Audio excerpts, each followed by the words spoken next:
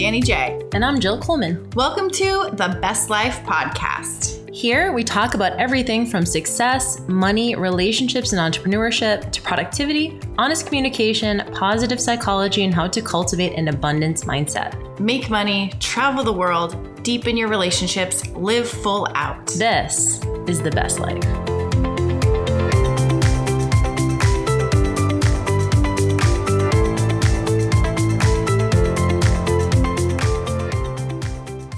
Okay, can we just talk about real quick? Hi, guys. This is Danny J, by the way. And this is Jill Coleman. What's going on? So Jill and I have had these rules that we arbitrarily made up, but not really. But also we just abide by them. Yeah. So to be on the podcast, when we first started, if you've been listening since the beginning, we had, I think, only one or two guests on Zoom. We had Drew Canoli or something. And it was weird because Jill was in one spot, I was in one spot, Drew was in another, and audio wasn't the best. And it just felt like we just decided after doing that we should just do only in person. And I think it's different maybe if it's just two people, but having three and then trying to figure out who's going to jump in and talk was a little bit tricky. And then we just thought it was more fun and better connection. So we just created three rules actually. If you want to be on our podcast, you have to be cool, be our friend, and be local. And 2020 had a lot of people messaging, hey, saying, look, we get pitches all the time. People want to be on the podcast. And we're like, hey, where are you at? And if they're not local, which means LA or Vegas or wherever we're traveling, then we say, we'll put you on a list. And then if we're ever traveling there, we'll have you on the show if it seems like a good fit. And if you're cool. Yep. Gotta be cool. So this lady, I'm going to call her out because she probably doesn't listen to the show, which is also annoying. She wants to be on the show. Please listen to the show if you pitch us, please. Yeah. It's like, if you're going to pitch a show, like at least know something about the show. So she's trying to get on. And I said, where are you at? She said, she's in another country. I said, well, that's cool. Jill and I travel sometimes, but our rule is you got to be local. But then she keeps following up. She's like, well, I was on another show and I did Zoom and I'm an expert. I'm like, great.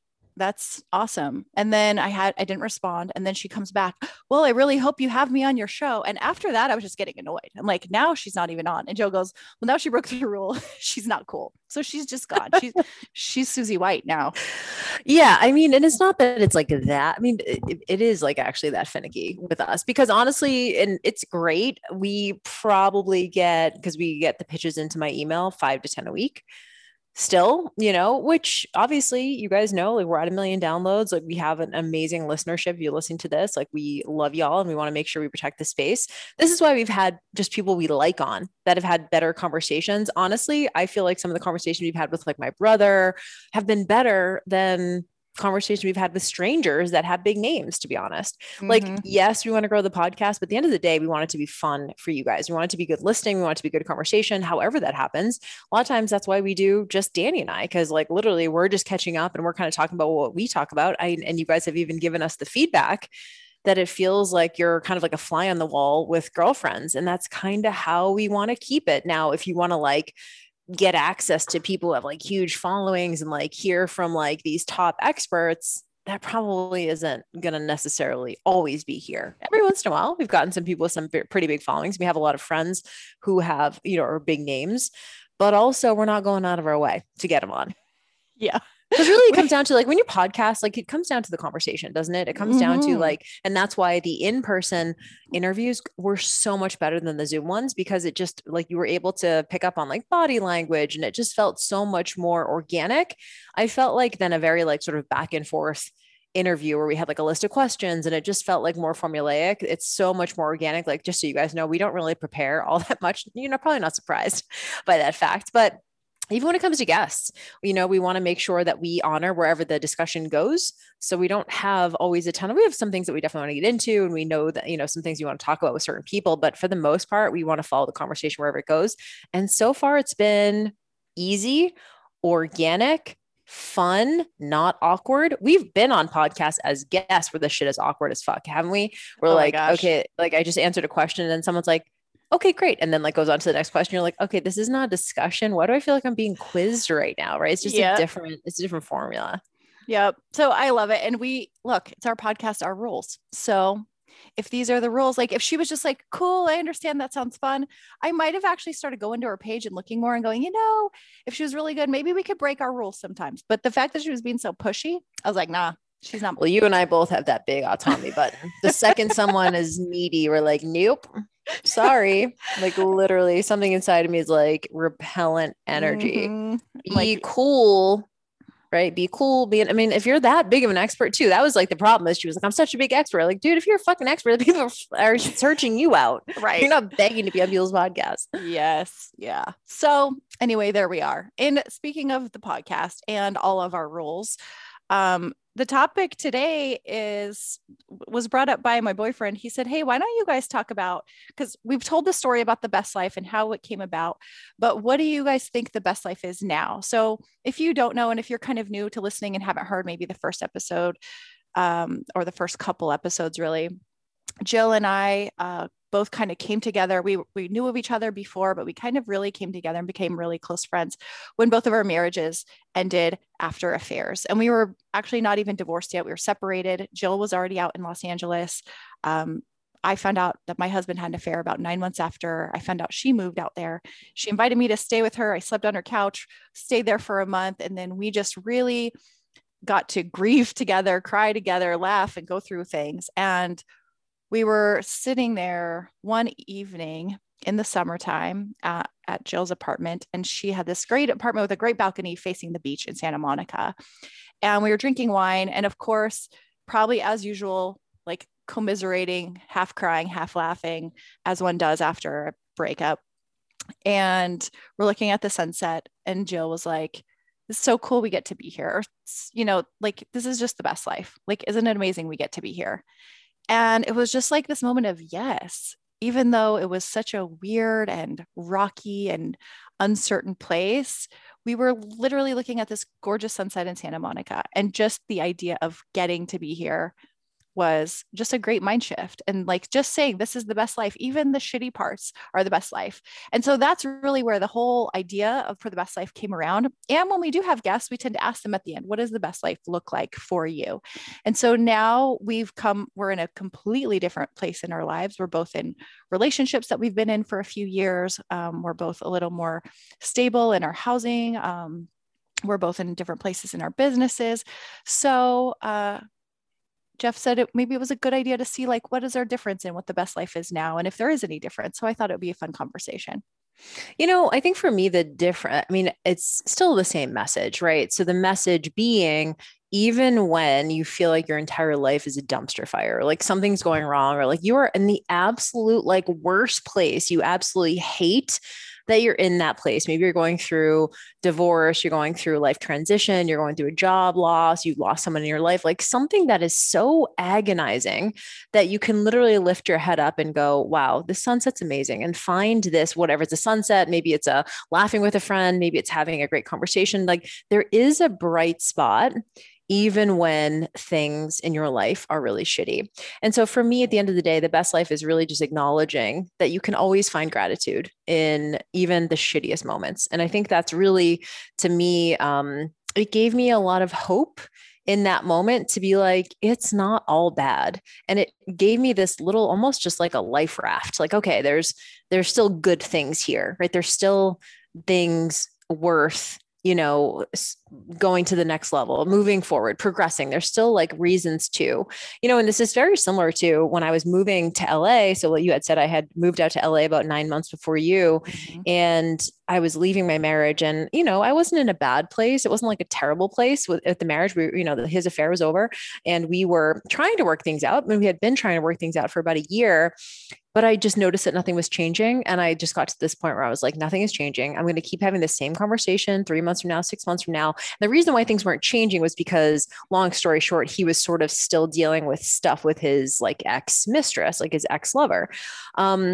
Which is obviously nothing I can affect, right? Like I can't help him get through that faster. I can't like have enough sex with him to like make him like, you know what I mean, get over that. Like there's nothing I could do. And I think that's where the helplessness came in. And I remember the day I left at like 5 a.m. I drove 16 hours that day. And I think I've told the story before, but I ended up getting to a hotel that night in St. Louis. I was like leaving North Carolina, drove all the way to St. Louis, and remember just getting to a hotel and just being like, damn, this is the shittiest day of my life. Like literally this is the worst fucking day of my life. I just like left 10 years of like my entire life behind me. I left my furniture. I left my friends, my family. I'm going out to Los Angeles. I don't know anyone there. I'd have like just got this apartment last fucking week. And I remember saying to myself, you know, if I can even find like 5 things to be grateful for on like the shittiest day, it's not that bad. And the things that I wrote down, I still have the note in my phone. It's actually July 2nd, 2015. And it's literally all like forward facing things, like the opportunity to meet new people, the opportunity to have a different life, the opportunity to, you know, I don't know, meet and connect with potential business collaborations, like all of that stuff. And it was all like forward facing.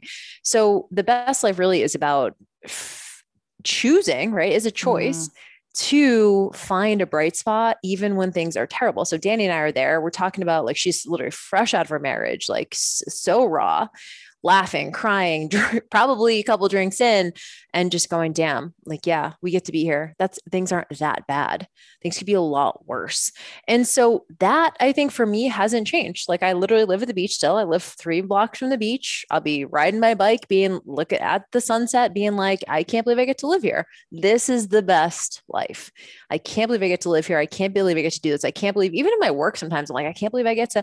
So it's the best life, but I can't believe I'm so lucky that I get to, you know? And so I know that sounds like a lot of lip service. Maybe you guys even heard that, like, oh yeah, I don't say I have to, say I get to, and like, whatever. But like, when you really feel it in your bones, that's just like this feeling. It just overtakes you. It's like a visceral feeling of like, wow, it's very like, wow to me. So that in itself hasn't changed. Of course, the context has changed, but I'd be interested, and I'll share that in a second. But what about you? Well, I'm like tearing up just thinking about the, just that moment that we had on the balcony and the moment of realizing like we do get to, and it is a choice.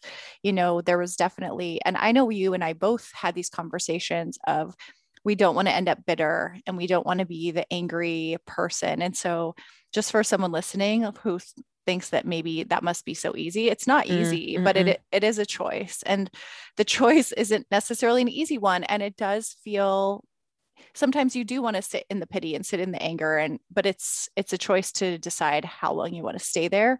And if you want to let that be like your story and get stuck there. And so I was really inspired by the fact that you think that way too, because I knew that I just didn't want to get stuck there and I didn't want to be in that position. And just that shift of saying I get to, it's gratitude just changes everything. It really does. And I know that you still feel this way because like you're still put on your stories. I think just even the other day you had either skateboarding or biking and you're like, I can't believe I get to live here. And it was a choice to live there. So, you know, someone who's like, well, of course she gets to live there. Must be nice. There. Yeah. It's like, that was a choice. You drove across country to be able to quote, get to live there. And I do feel the same way. I think a lot of the things for me that if I was to describe the best life, it's for me, one of the biggest things is freedom and freedom to choose. And so I don't think that can really be totally taken away from someone. There are circumstances where you don't get to choose, but you may not get to choose what happens. You do get to choose how you react and how you perceive it. And so choosing our perception is so powerful, and looking for lessons instead of feeling like you're being punished is a big one. And for me, over the last few years, it's a constant, or it has been a constant practice. You know, it's not easy to feel grateful when the shit's hitting the fan. It's not easy to feel grateful when you feel like everything's being taken from you, or everything you knew, 10 years of something. It's not always easy to be grateful for those 10 years and say, oh my gosh, I had an amazing 10 years. I learned so much, instead of going, wow, that's 10 years down the drain. It's 10 years wasted. I could have been doing something else. So I really think that you're right. I do feel similarly in that, like, the idea is the same, maybe like the outfit has changed, but even if it changes again, they're still behind it all. Behind, like, the best life isn't the fact that you live at the beach, right? Like, you could live in the middle of Kansas, but if you loved your life and you loved what you were doing and who you're around, that's still the best life for you. So it's not necessarily related or tied to this place. So I think the idea really is you can choose the best life and you can have the best life no matter where you're at. And yeah, so for me, it's like, I'm not living at the beach right now anymore since like last July. But I'm still living the best life because that's where I'm choosing to see things, you know? Yeah. I think the context has definitely changed. There was a moment. So I remember, for us, 2016, 2017 was like a little bit of a shit show, and one of our mantras during that time, besides like, this is the best life. And we would continue to say that. It wasn't just this one time. It was literally like, Danny and I would take a lot of walks along Venice Boardwalk, and because she was living in Venice and I was, and we would, we'd walk a lot and we talk a lot, have these like long conversations, bring like to go wine or coffee or something. And we would literally be like, can you believe you get to live here? Like, this is the best life. Like we would say that a lot. And it wasn't like lip service. It wasn't like a joke. It was literally like, that's how you felt in the moment. But in that too was also just those years, there was just a lot of pain and a lot of confusion and a lot of reorienting from the life that you thought you were going to have. I think when people get married, they don't say, well, I'll just leave myself an out. And like, maybe like literally my marriage was it for me. And I think it was for you too. Like that was it. It was just like, this is my like dream person. This is my best friend. Like, this is it for me. And then when you don't have that anymore, you don't know what it's supposed to look like, because you thought that like everything you had thought for the last 10 years was, this is going to be morality. So I think 2016, 2017 for both of us was a little bit of like sowing our wild oats, because we hadn't really done that, that much. We were always like a serial monogamist in long-term relationships and marriages.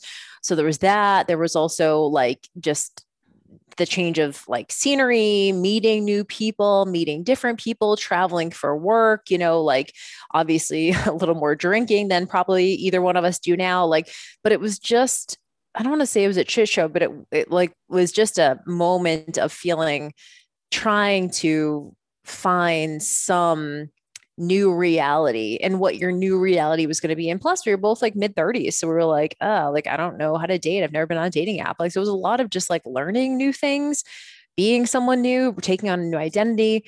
But there was this moment. And so we would joke that it was like kind of a dumpster fire. And we'd always send each other these memes that were like everything. Like, I don't know what I'm doing. Like, oh, well, here's the consequence of my own actions. Like, it was all these sort of like dumpster fire sort of memes that were hilarious, because we truly like didn't know, we had like some anchors and things like that, like our businesses and our families and whatever.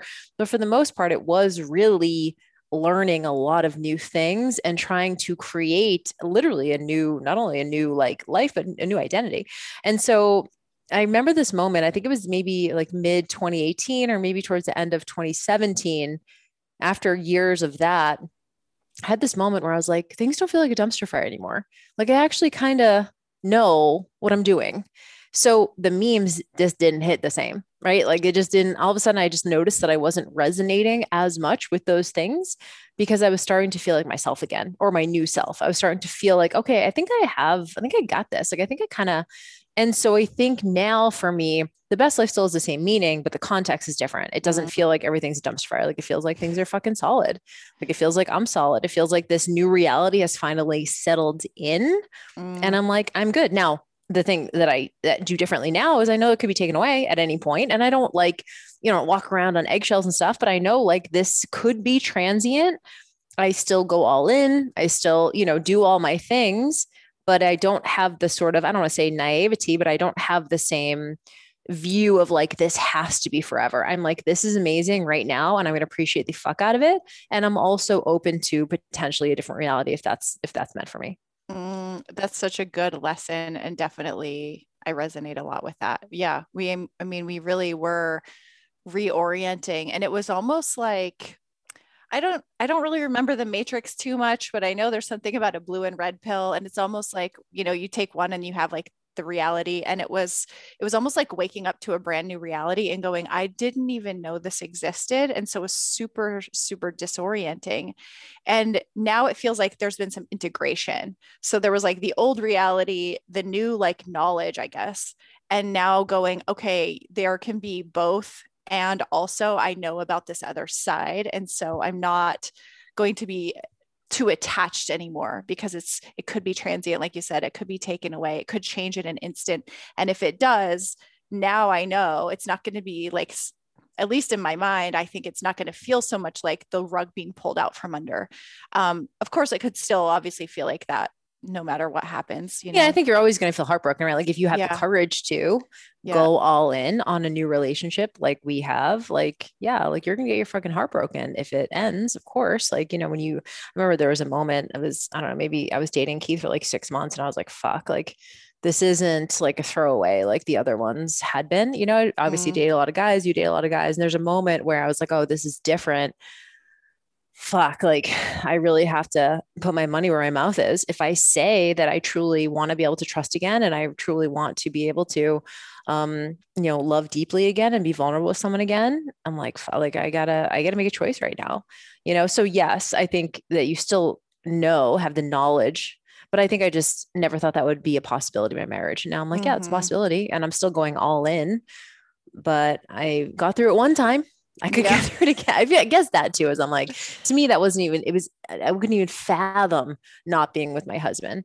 But now I'm like, you know, I don't want that to happen. I'd be fucking heartbroken. It'd be devastating, but I know I would get through it. I don't know. I had that certainty before. Yeah. Yep.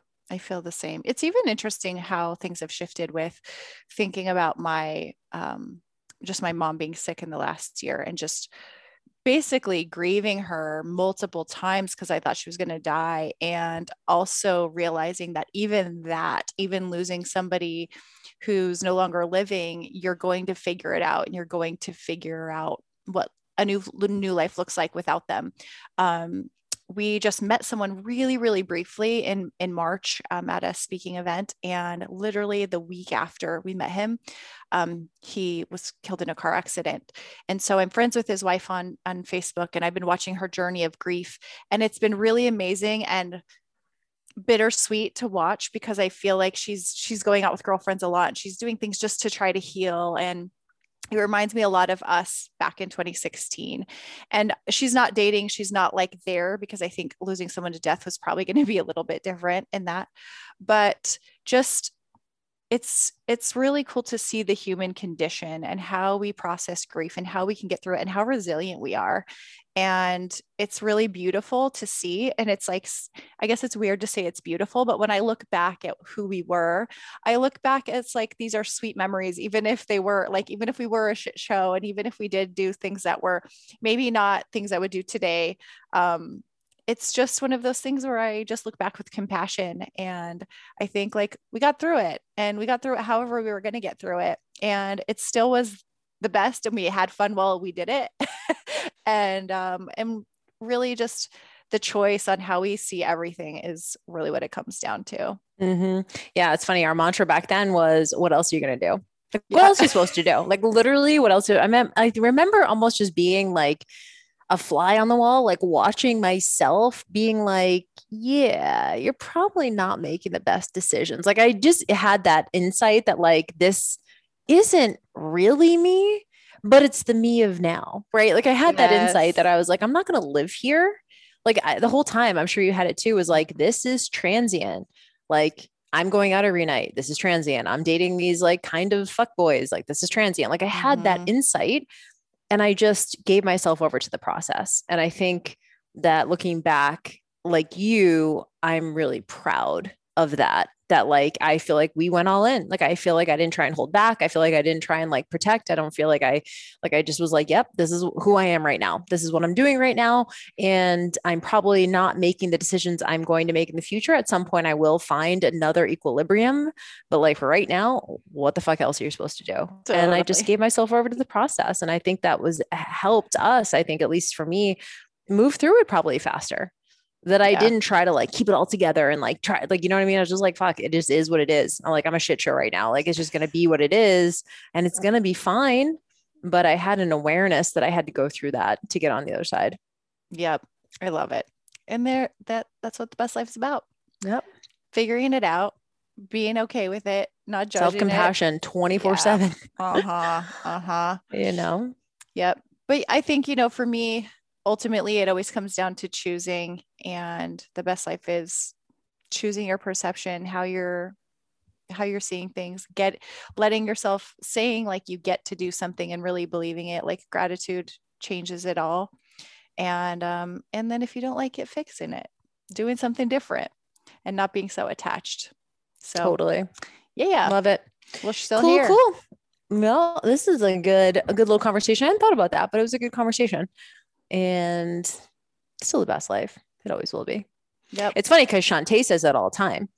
And I think I think we even said this on like our first episode, like we actually called it the best life before. It was like living my best life became like a slogan. I was like, what the fuck? We invented that shit. I know we did invent that shit. I remember someone said, did you hear the song Living My Best Life? And I was like, no, I didn't know there was a song. We were saying that before the song came out. So yeah. You heard it here first, folks. We invented this. That's it. All right. Well, please subscribe to The Best Life and leave us a review. And if you want to leave in a review, tell us what your best life is. I want to know. Put it there. Or you can put it in the Facebook group at thebestlifepodcast.com. And we'll see you on the next episode. All right, guys. We'll see you soon. Bye. Bye.